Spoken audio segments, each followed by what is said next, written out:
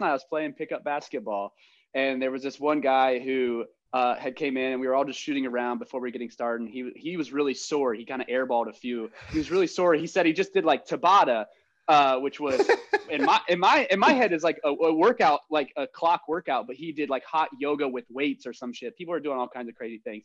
And anyways, later two guys collide, and he's just like one of those like 90s NFL like clips where they're all just like, here comes the boom. Right. And he just flipped, and he fell on his back and his head. And as soon as I realized, like, okay, he's like okay-ish, I was like, man, in my head, I had to pause from saying it because it was too serious. I was like, you're gonna have to stop doing those Tabata classes or something like that. It's like you're gonna have to hit up another Tabata class. I'm like, you just can't say that right now. No, you can't. Hit the weights more. You need to be doing more cleans or something. Get your core right. Yeah, you can't really roast people in the moment like that. But you see the opportunity for the funny.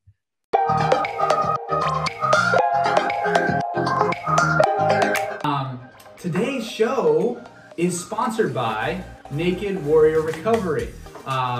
So happy that they became a sponsor of the show. They have greens, CBD gummies, CBD lotions, CBD drinks, CBD tinctures, all these recovery products on their website. I love these products. These are my two favorites, which are the green apple gummies and the happy berry energy drink. That thing to me is so awesome. It's dangerously good. You should get some. And guess what? You can. If you go to their website, nwrecovery.com, and use code CMP20 at checkout, you'll get 20% off your order. The reason I love these is not only because of the products and the way that it makes me feel, both as an athlete recovering, but as a person dealing with everything going on in the world. They are veteran-owned, veteran-operated, and a part of their mission is to support veterans, first responders, and athletes in helping them recover and live happier, more fulfilled life. So again, you can support them, support the show, support their mission, and support your damn self by going to nw-recovery.com and save yourself 20% by using code CMP20. Again, my favorites are the green apple gummies and the happy berry energy drinks. If you're listening to the show, do us a huge favor. Hit the subscribe button, whether it's on YouTube or on the podcast. It would mean total awesomeness. It would be awesome if you could do that. We would appreciate it. Hit the like. If you feel like you get a lot of value out of the show, share it with a friend. That would help us get the word out there. The team works hard, yo. We got lights, we've got cameras, we've got iPads, we've got supplements and mugs. It would be great for you to share the love there too.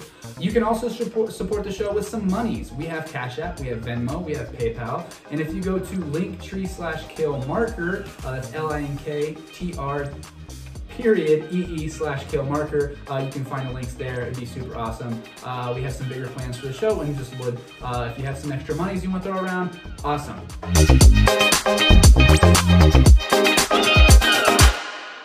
Hitting that record button. We are recording, and we are recording. Joe Byars, thank you so much for being here, man. Welcome to the Kale Market Podcast. Thanks for having me, Kale. This is pretty cool. This is an interesting way to have met one another through a different Facebook or YouTuber, and then kind of coming to meet one another. So, like I said before we hopped on, you're a performer. So, why don't you tell everybody who you are and what you're about? Oh, well, hey, everybody. I'm a performer voice coming at you. Oh, I'm a comedian and podcaster, Joel Byars. I'm also a trophy husband. That's my claim to fame.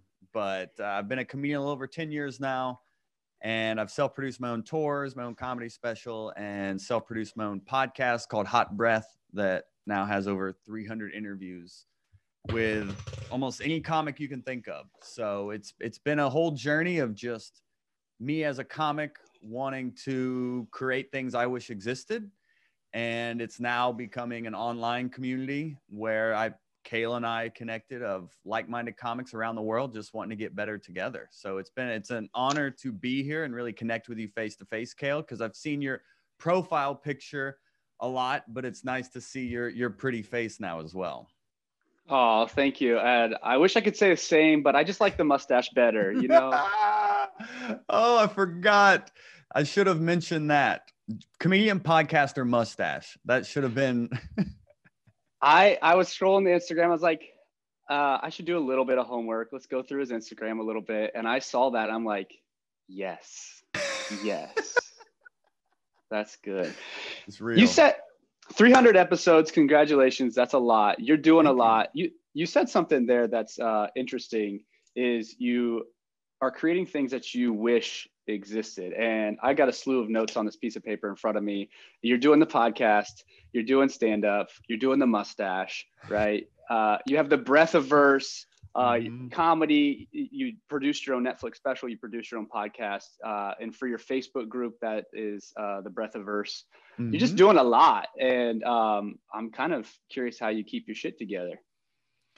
Well, you could see by us scheduling this podcast how together or not it is. It's a lot of front-facing togetherness, but it's really just having a supportive community and empowering others to like take action as well, you know. So a lot of things happening in the Facebook group are, you know, I do the daily writing club in there, but there's a lot of other comics around the world who like to take action, start conversations and things like that. So it really is a community effort, but it's all based around me doing so much to do. And I'm doing things that I would do for free, which is fortunate because most of what I am doing is for free, which I'm so grateful to have people that care about even a free writing club I do every day, you know? So it's all centered around my passion, which I think is what gives it the drive to do things every single day. Because it can add up. If you think back, it's like, wow, we've done over 250 like joke writing challenges, you know, like every single day, basically some step back and think about, but it's just every day. It's just kind of taking one step in front of the other, and it's starting to gain momentum, as you have said before we even started the interview. So I'm just grateful to even just be a part of it, to be honest. Is there anybody else doing what that, like the Facebook group and for writing, I'm assuming you're saying writing comedy, right? 10 minutes or at 10 o'clock every day, 10 minutes of writing a joke. Is there anybody else, any comics that are providing that type of community at all? I haven't seen any, you know, and I'm always looking for what is missing. And I think when we did the Q&A with Jeff Foxworthy, and he mentioned it being like looking for the empty parking spot, you know, is how he looked at it. And it is just seeing, okay, what is here in comedy? What do I wish existed? Like with the podcast, it started 5 years ago because every comic that had a podcast was them trying to out funny each other. They were just joking around the whole time. And I was like, I don't know. I like the moments where they talk about the craft and how they write jokes and how they book that TV gig and things. So I was like, let me create a show that is just that. So that's kind of become like the impetus for everything I do is, what do I enjoy doing? What is missing from the industry I love, which is the comedy industry? And community is a big piece that was missing from comedy. I felt like, especially coming up in my own scene 10 years ago, not being the cool kid, you know, not getting to hang out really and being invited to be on the hip shows and whatnot. I was just like a young comic that wanted to get as funny as possible. And there was no real like community around that. It wasn't very collaborative. It was very competitive. So this online community we have now is just all about the opposite. It's about being positive. It's about being supportive. There's no like competition. We're all in this together and people are really responding to it. And it's kind of showing me that I'm not the only one that felt the comedy communities in your local scenes that, people aren't very nice. Well, this is a place where everyone is nice. It's kind of cool. You hear a lot of people talking about it is everything used to be competitive, but now it's like everything's abundant. There's enough to go around. And that's, I think, a large part to just the internet and the availability to, you know, in my mind, if I look back and, I mean, you've been doing it 10 years, so you're 10 years ahead of me in my comedy career, just getting started. So, and I just feel like there was shows that clubs you could get into and you could get into TV and you might be able to do an improv club. But other than that, there was not really availability to explore comedy. And that's why I think it was so, and I'm kind of forming this as a question, is that why it was so dog eat dog versus now, you know, there's enough to go around and people like yourself who are coming up kind of creating an environment you wish you had, which you actually did say that. And so I think that's great that you're doing that, because it's more inviting for me coming from like a rural Ohio area where I'm from. Comedy and being like a comedian is, or being an actor or anything like that, is just doesn't seem existent, doesn't seem like it's even an option.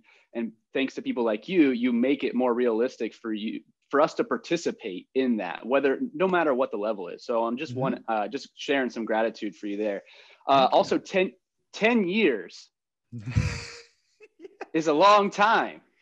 Yes. It's a decade, my friend. Yeah. I believe that's what they call that. 10 years is a decade. So yeah. how old were you when you got started? 22. So I'm 32 now. I started my senior year of college. I was about to graduate, and I had nothing else to lose, graduate from college to move back home and be a dishwasher. So I decided to try comedy. And as soon as I did it, like, that was it. Like, if it wasn't the second semester of my senior year, I probably would have dropped out. Like, as soon as I did comedy, I was like, oh, this is what I'm supposed to be doing. And then everything I've done since then, even if it is working at Enterprise Rent-A-Car from 7 to 5, and then being out at open mics all night, and then getting back up and doing it again, all of everything I've done since doing stand-up has been in the pursuit of making this my job. I love it. Do you still work at Enterprise Rent-A-Car? No, and I don't endorse them. It was not a fun job. It was terrible. It was terrible. Oh. What was it like? Tell me, because I think right around when so there's some interesting things that's happened, right? I have always been a fan of comedy ever since I was young. I played sports. I grew up, I played college baseball. I was always around that, but I never admired really sports. I don't watch sports to this day, but I love comedy. I love it. And so about 3 months ago, I made a commitment to myself that I was going to write every day. And as soon as I did that, I'm an Uber driver. So I met a couple of people that you might know. Marshall, what's his last name? Childs. Yeah. And I met Bob Place. And I met both of these guys while in Dayton, Ohio, because I drive Uber right now.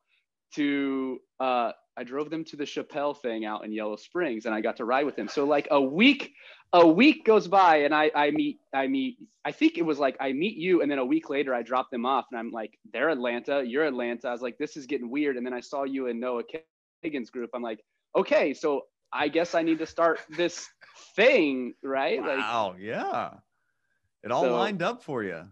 A little bit. So my curiosity is the whole reason for sharing that story was like, what's it like to get started, right? Like, oh, that's that. It's kind of like starting anything. It's like starting a new skill. I mean, it's like starting to do push-ups. And then you're like, oh, I thought I'd at least be able to rip off 20 here.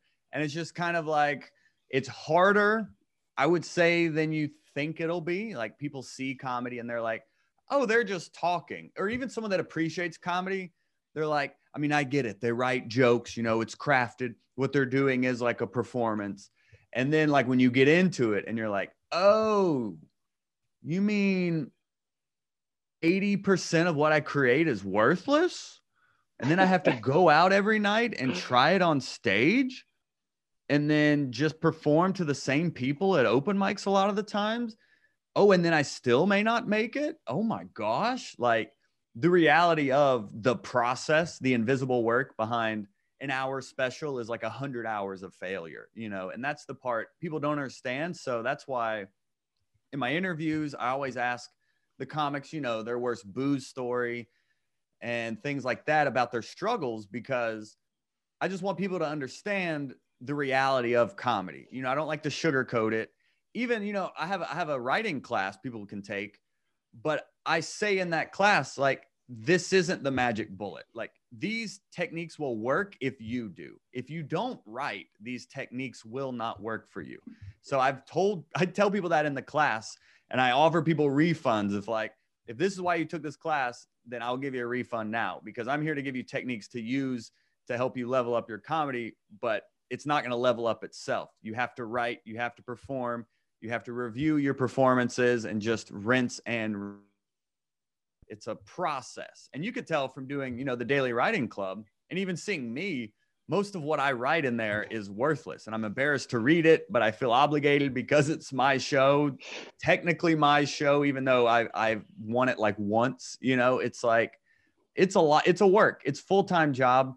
And if you want it to be your job, you have to treat it as such. So if you have a day job, it's like, okay, your night job is now comedy. And that's what I had to do for probably 6 or 7 years before it did become my full-time job.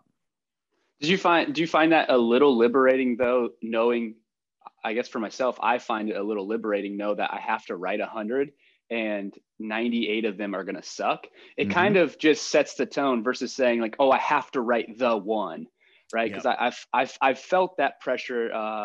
So just a little background, because this is the first time we're really meeting each other really and talking, is I owned a CrossFit gym from like 22 to 26 or something like that. And I thought I had to know everything about anatomy, physiology, all health. I thought I had to know all of it. And the reality is like, it takes time to do these things. And I just felt so much pressure as being like perfect all the time. And kind of, so what I'm saying is I feel liberated by the fact that, and now it's easier to write because I know that most of them are going to suck. So I can take the pressure off and just actually start to enjoy it. And I didn't know if that was something that you kind of had to go through as you were a young guy at 22, getting on stage with all your misconceptions of what it really was till today. Yeah, it's true. It is that process over, like, we'd say progress over perfection in the Right 10 Club. Exercising the writing muscle and just getting a little bit better every single day. And that's why it's important to hear like interviews on the podcast with comics 20 years in who still say, I'll write 20 things and only keep 1 or 2 of them type deal. Like, it is reassuring to know at every level, we're all still trying to figure it out. I think that's why Don Rickles said comedians don't die, they don't retire, they die, because it is like a lifelong pursuit of like this never-ending Rubik's Cube. That's why Seinfeld is basically a billionaire, still goes on tour. It's just something within us that we just can't help but want to do regardless. And we would do it for free. And it's a good thing because, you will do a lot of comedy for free, but it's about that experience, and it's about just honing your craft and having that discipline of doing it for free. So when you do get paid, you appreciate it that much more. I'm sure it's sweet. What is your boo story? There's so many. I mean, the one that's coming to mind, a boo, it was like, I got the light shut off on me. It was at a club here in Atlanta called Uptown Comedy Corner, which is known as like the first urban comedy club.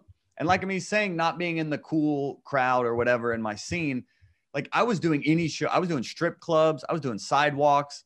I was doing like buses. Like I was just doing wherever I could perform. And part of that was me being the white boy on a lot of shows. Like I came up in the scene like as white boy Joel. I would go wherever for stage time. I didn't care what it was or who it was in front of. And at this particular night at Uptown, they weren't having me. And this was like their 1 a.m. show. There's probably like 20 people in the room, and the room holds probably like 350. So it wasn't a great show to begin with, but maybe like a minute in, there weren't any laughs. And all of a sudden the lights just shut off on me. And then everyone starts laughing. That's when I get the laughs, is when the lights shut off. And like, I didn't think I was bombing. I just thought they were listening. Like to this day, I still don't think I was bombing. They just weren't laughing, which I guess is the definition of bombing. But I went to like reaction mode, and just the first thing I could think to say was like, oh, a black establishment not paying their light bill. So then after that, I just ran off the stage. I just put the mic back, and nobody booed me or anything. But like the people that I wasn't getting paid, but I was like booked on there. I was like, yeah, you can do our late night showcase that has 20 people. I was like, oh, cool. Yeah. Do I get robbed too? This will be great. And then, the place that wanted me to be there at first decided to shut the lights off on me in the middle of a show. And it's like, I bounce back so much better now, but in those early days, this may have been like, I would have a whole week ruined if I bombed. Dude, if my opening joke didn't get a laugh a lot of the times, or even my opening breath, I would just bail on the set and be like, well, I guess this isn't gonna be a good set anyway. Nobody loves me because I walked up here, I guess. And I would turn around and like start rubbing the walls and just, it was just, I would just bail at the first breath. And then I got a little better at being resilient on stage. And then I got better at bouncing back after the set. If it didn't go like I thought it would have, or thought it should have, or wish it had, I've gotten better at bouncing back from it to where now it doesn't ruin my entire week. But you've got to bomb a lot to start to learn how to bounce back from them. You know, just like you got to write a lot of bad jokes to learn how to write a good joke. Similar with the performance side, is it's a lot of bombing, especially in the early days, which is why that's like the benchmark question on my podcast is like, what's your boo story? Because everyone has too many to count, but there's always one you'll just always just sting. And that was one where I'm like, legendary comedy club, this is awesome. And then the lights shut off. I feel like that's real life advice though, man. Like, I think a lot of people would quit, and a lot of people do quit, I'm sure, in comedy. Maybe because it's just legitimately not for them, but sometimes it's most of the time, I'm sure, or half the time, or whatever the fuck the statistic is, they just can't handle that. And I feel as an entrepreneur, that's kind of how I got started with everything, is like, I've bailed on some businesses because they were fucking hard, and I was getting the equivalent of a boo. And I think that's an important message, because I have listeners from not just all comedy podcasts or anything like that. So I have all kinds of listeners. And I feel like it's just when you're going after something that you love, like, you have to be willing to kind of feel the boo and go through the boo in order to kind of continue going and pursuing what you love. I have a question about skills, because I have a feeling like it's kind of changed. You have the obvious skills and then the not so obvious skills. So like, one of the things you said was you would write a joke and it would bomb, and it'd be the first line, you'd be like, fuck. So, yeah. so what are some of the not so obvious skills that you need to build as a young, from a decade old comedian to a decade day, Jesus Christ. There's one. Great, there's Dale. This is there's, great. there's one for the 99 not gonna work. No, you're great. And yeah, that's a good question. I would say, I mean, a lot of it has nothing to do with comedy. I mean, I think a lot of it parallels. I always study. I don't even listen to that many podcasts that are like comedy related. I mean, I'm more into like mindset podcasts and business podcasts, and really trying to figure out how to better myself as a person that then translates into my comedy. But I think mindset is a huge thing. And this is something that even came up in, I do a weekly Q&A in our Hot Breath Pro membership group. And someone asked, like, how do I know if my goals are too big?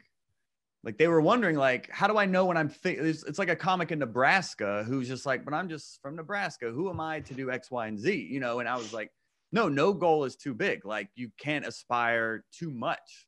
Like, I encourage you to really aspire to do things that make you uncomfortable. Like last year when I self-produced my own comedy special, like that was my first year setting a goal that I had no idea how I was going to achieve. Like, I had a goal of creating my own album and running a marathon. And I had no idea how I was going to do either, but I was like, here we go. And then just serendipitously, a listener of the podcast has a video production company. So he heard me talking about recording an album, and he's like, we should just make it a special. So it just kind of organically became a special, but it was just something I said, I want to do this. I have no idea how I'm going to do it. Now let's figure it out. And I actually learned a lot from doing things outside of comedy that really help. I think running a marathon changed my life, just from a mindset perspective, just from setting a goal and having to incrementally, like, you have to run every day or you're going to die in those final few miles. Like, because the final few miles, like, I got into so much self-talk, and I just kept saying, if you stop, you'll die. If you stop, you'll die. Like, and that mindset has like carried me into like how I pursue my own life now, how I pursue my business, my own career, and things like that, is like, set scary goals and then just work towards them incrementally, and just know that they're possible. Just because it's hard doesn't mean it's not worth it. And I think that is something comedians, they can have a lot of low self-esteem or self-doubt, And that's why we want to be in front of the light and like be in front of the audience. So we feel like we finally understood or what we finally have value. But I think if you can find value off stage, it only will translate to more on stage. And I think that's so important for anyone. But speaking comedy specific, I think mindset has been the biggest thing for me, that throughout my career, the stronger my mindset got, the better I was able to get at comedy, even to the point of letting go of why isn't that club? Why am I not on this hip show? You know, where's my ironic beard and flannel shirt? Like all these different things I was telling myself of like why I'm not getting on a late night show or whatever. Like all these things that are out of my control. As soon as I released them, that's when all these opportunities started to come in that actually moved the needle and wasn't some vanity metric that would make me feel better before I go to sleep at night. It was, that was a big one for me. I think letting go of things I can't control really opened up the world to actually opportunities that I'm still doing today.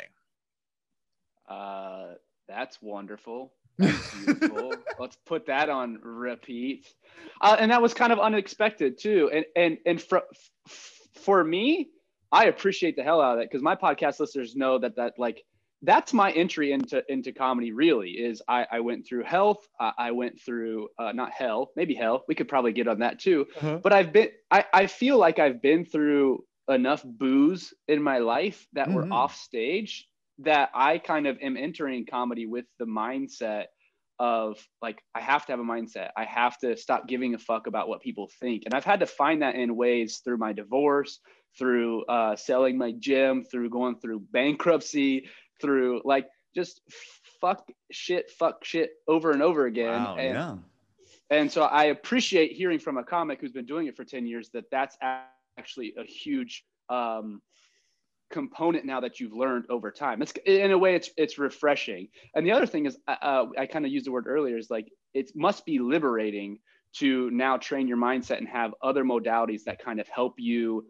give less fucks for what people think, and now you get to do it for the sake of you. Because I don't know, I'm gonna pose this as a question, but I don't know about you, but for me, I put a lot of value in most everything I do on other people's opinions and other people's acceptance of who I am. I always wanted people to like me, and just recently have said, I don't care, right? Like I cannot and will not live my life based on how you feel about me in this moment, because it's just that's a prison sentence to me. So I don't know if that's shifted for you from 22 to 32. Are you 32? Yeah, I'm 32 now. Yeah.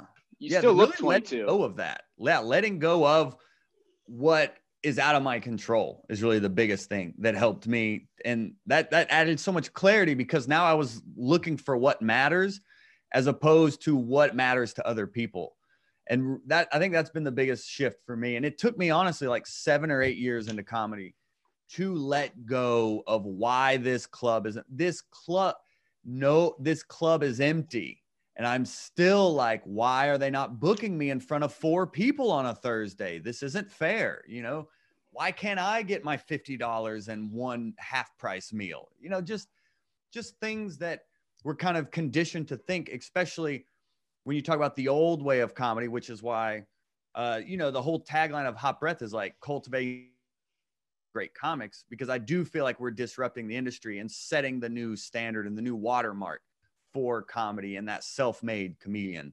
But the old way was, okay, we're conditioned to do open mics. We go to the club, we be nice, we become a host, we become a feature, and then maybe they'll let us headline, things like that. And you climb that ladder. But now it's wide open, and the internet has definitely helped that. And I'm really hoping that Hot Breath sets the template of like that self-made success. You don't have to wait for someone to pay you to do a special. You can produce it yourself. You don't have to wait to go on tour. You can produce your own tour. You can start your own local show. Like you can do it yourself and actually have more success and more gratification from it as well. But it all started with letting go of that like scarcity mentality and really having a more growth mindset. How do you personally cultivate that type of mindset? I think now it's like reminding myself, if I'm upset about something or if I'm feeling down about something, I have to like catch myself and think, well, is this within my control? And most of the time it's not. Most of the things that upset me or make me feel down are completely out of my control. And it could be something as silly as like a YouTube comment that, it could be something silly like that. And I'm like, oh man. But I have to remind myself that when I am feeling down, I have to like think, well, what triggered this? What caused this? And it's still, I'm a work in progress. Like, I by no means have this figured out, but I am very mindful of surrounding myself. And I look at like the content I consume and things like that, like as part of my diet. So it's like, if I'm listening to something silly, like Bert and Tom on their Two Bears, One Cave, it's like, yeah, this is cool, but it's like I'm eating a candy bar right now. I'm not getting anything out of it. The rest of the day, I'm a little more like loopy and kind of like, what does it matter? But if I'm listening to like Tom Bilyeu or, like an Ed Milet or something like that, I like enter the day like charged. If I listen to those things in the morning, then my day is more supercharged because I'm in that mode and that mindset. So I've really had to like cultivate it from a self-awareness perspective of what am I thinking, what am I feeling, and what triggered this, but also surrounding myself. Like we said, you're the sum of the 5 people around you. I think even what you listen to becomes who you are as well. So I'm very mindful about listening to those high performers and let it trickle down to me. I fucking love that. That's good. I wasn't expecting any of that. That's what I love doing these podcasts, because in a sense, with technology, we're able to sit in the room with each other, right? Like all those people you mentioned, and this is why it's just so funny probably, is Tom Bilyeu, Jim Quick, Noah Kagan, Ed Milet, blah, blah, blah, blah, go on and on. You're actually sitting in a room with those people consuming their content. And sometimes when you're scrolling on Instagram and Facebook and TikTok, those are like those candy bar moments, like you're talking about Two Bears, One Cave, which I fucking love. And I kick my feet up and listen to that. And I think what you're saying though has a lot of validity, because if you watch that at the beginning of the day, your day kind of takes that tone.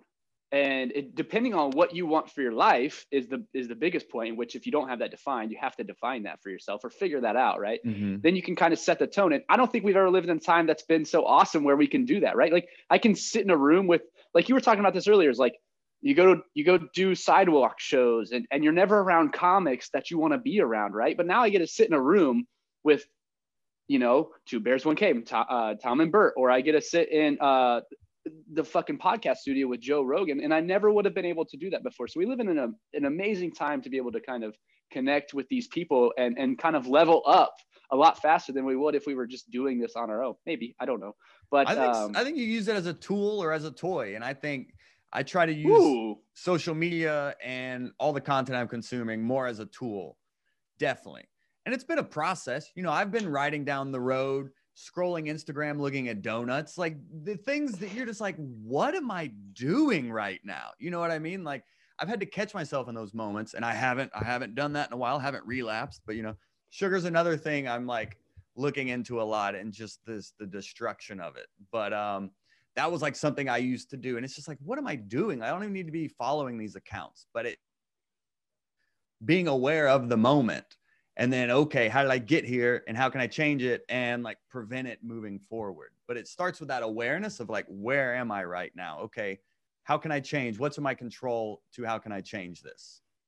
It's interesting. One, I love the tool and toy. I've not heard that, and it's fucking awesome. I'm just gonna claim it as you coined it in this podcast. Sure, I absorbed it from somewhere. Yeah, somewhere. But it is interesting, right? Because what you're doing, and I'm gonna talk about your Netflix, or not your Netflix special. Your Netflix special. It's your future one. I work for Netflix. You have one. We're sending a contract. So, no, your comedy special that you did. Just let people know where they can find that and what it's called, real quick. Yeah, it's not real quick. Yeah, it's available at ByarsComedy.com. It's called The Trophy Husband. After 10 years in comedy, I invested in created my own comedy special. It was a family affair too. Like my dog and wife were on the front row. We filmed a lot of behind the scenes stuff for it as well. It was really just me at a point about to be 10 years into my career. And I was like, well, what do I have to show for this first 10 years? Well, let me record a comedy special to showcase all the work I've put in over the past 10 years. And I'm super proud of it. I filmed it at The first venue to ever book me as a headliner. I was like 4 years in. This place called the Basement Theater let me headline way before I should have been doing an hour. But it's just a fun, raw look into comedy that I don't think people get when they watch a Netflix special of like the pretty polished, perfect venue with the crane swooping and like the 2,000 people. You know, this is an intimate venue with like 60 people of just like rawly funny comedy that I don't think you can get from watching like a Netflix special. And in thinking of the inverse and thinking of like the empty parking spots, I'm always looking for what people are doing and then how can I do the opposite. So for the special, I saw a lot of people producing their own specials and then releasing them on YouTube for free, which is great, builds awareness, builds exposure, etc. I was like, what's the opposite? What if I produce it and then sell it on my website? And it's donation based. Like you can pay what you want for it. But I just wanted to test the theory of, instead of giving it away, would people pay for the same product they could get on YouTube, buying it? And I think they like the story behind it, but I think they also like can appreciate someone that invested in themselves, jumping into comedy as a senior in college, now 10 years in, like, all right, let's go all in on this comedy special to inspire other people, whether it is as a comedian, their own projects, or if it's someone that wants to start a jewelry business and they're like, okay, if he did it, maybe I can jump in and pursue my own passions. So it really was just an opportunity for me to hopefully inspire other people to invest in themselves and just start creating their own success. Well, I think you're at the forefront of that because I think we're going to see a lot more of that. And I think on one hand, there are like those big giant Netflix specials, that's probably got to be 10% of what comedy is, if way less than that, of what really, you know, how most comics live their life. And I think you give a good insight with that is into your Netflix, your Netflix special. They've coined that. It's like Kleenexes are not actually Kleenexes. They're tissue paper. God, it really is. Yeah, that really is like our default now. Is like, is it on Netflix? Oh, then it doesn't matter or whatever. But that, well, I didn't say that. I didn't say that. Don't put that shit in my mouth. It is. That's like the 1% of comedy. Like most comics may never even perform in a theater, much less what you're seeing in a Netflix special is a sold out theater and they filmed it 4 times and pieced together the perfected bits and moments of each one out of 4 recordings. Like mine, I've taped it once. At one point, I forget my jokes. I leave that part in. At the beginning, we forgot to have a camera set up. So we do a whole intro. I come out like, yeah, here's my big break. And then we forgot to set up a camera. We had to reset. Like I leave all of it in just to show this is really what comedy is. It's just a comic who's really funny it out in front of other people, even like on his special taping. It's real. It's human.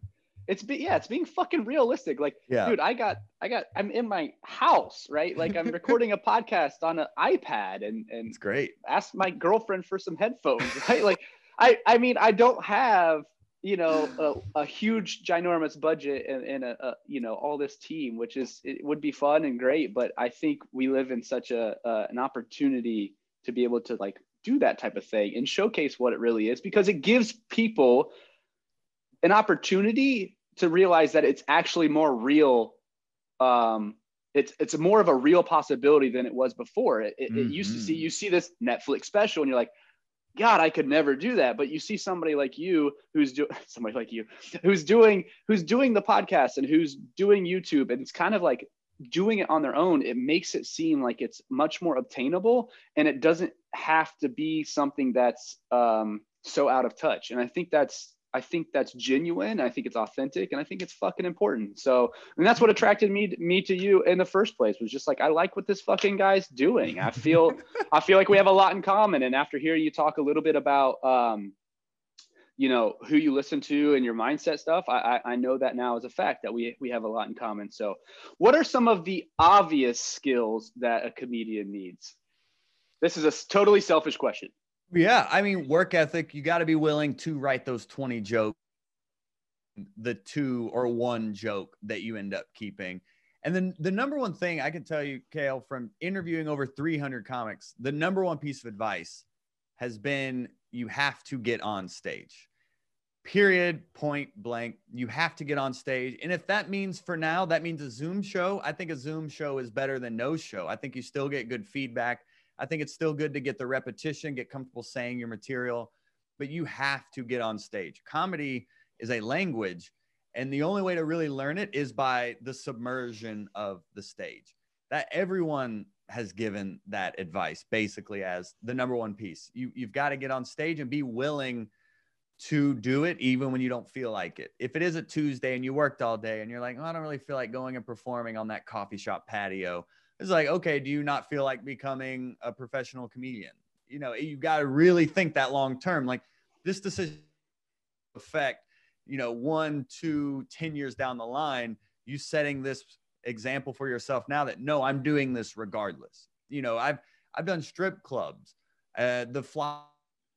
I show up, it doesn't start till midnight. You know what I mean? Like stuff like that. And I actually ended up driving to another show and then coming back and doing that one. But it's doing 3-4 shows in a night if you can. It really is just doing the work of comedy, so it will become your work long term. So I would say like writing jokes, performing is big. The mindset, it seems like you have a good grasp on that, of just understanding the process, the progress over perfection of like, you want to do 20 push-ups. Okay, well, it starts with 1, or it starts with push up on your knee. It just start and having that incremental build up to something. Having goals can help too. We did a Q&A with Roy Wood Jr. yesterday, and one of his goals starting out was like, okay, every month I want to perform in a new city. It could be the town next to yours or whatnot. He just set little goals for himself that way. It could be, okay, I want to try and act out on this set. I think setting goals for yourself is super important.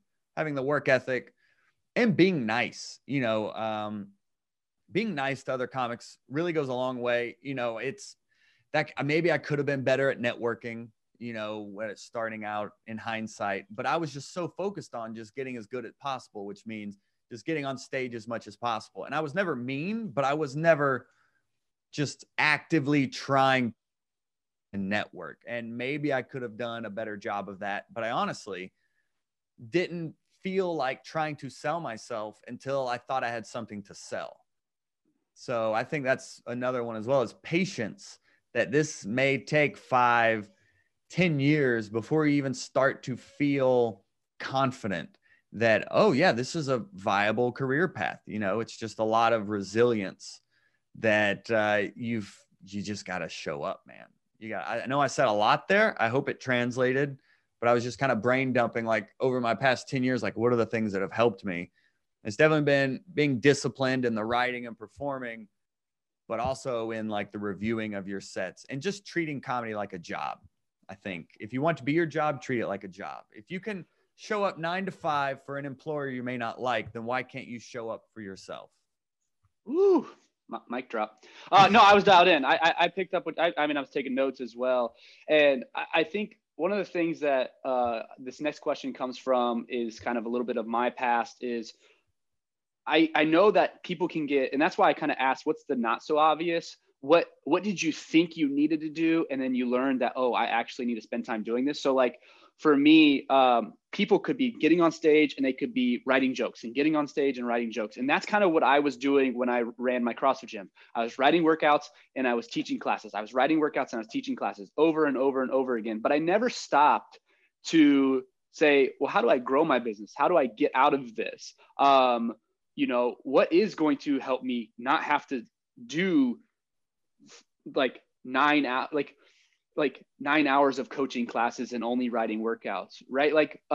And so I feel like one of the things that, like, what is one of the skills that sometimes just get missed? And I think here's why I think this is, because you can find comedy and practice comedy in most anything. And what I mean by that is like, okay, you work a 9 to 5, right? So does that mean you can't practice comedy? right? Because you see these TikTokers and YouTube who are basically taking their, like, a door-to-door salesman is now using that as a way to practice his writing and writing his sales script and stuff like that. So what are some of the unusual ways that you can practice comedy? For me, what I find is like, is I drive Uber, like I said. So one, I get content from Uber, one, first and foremost. And then two, I'll test some things as best as I can. I'll test them out in the Uber, right? I'll test out, being awkward, different styles, crossing the line, maybe, just total silence, just to see kind of how they like respond. So what are some of the unusual things that you do to help, whether give you material or inspire you in a different way, or help you kind of create a new perspective or angle?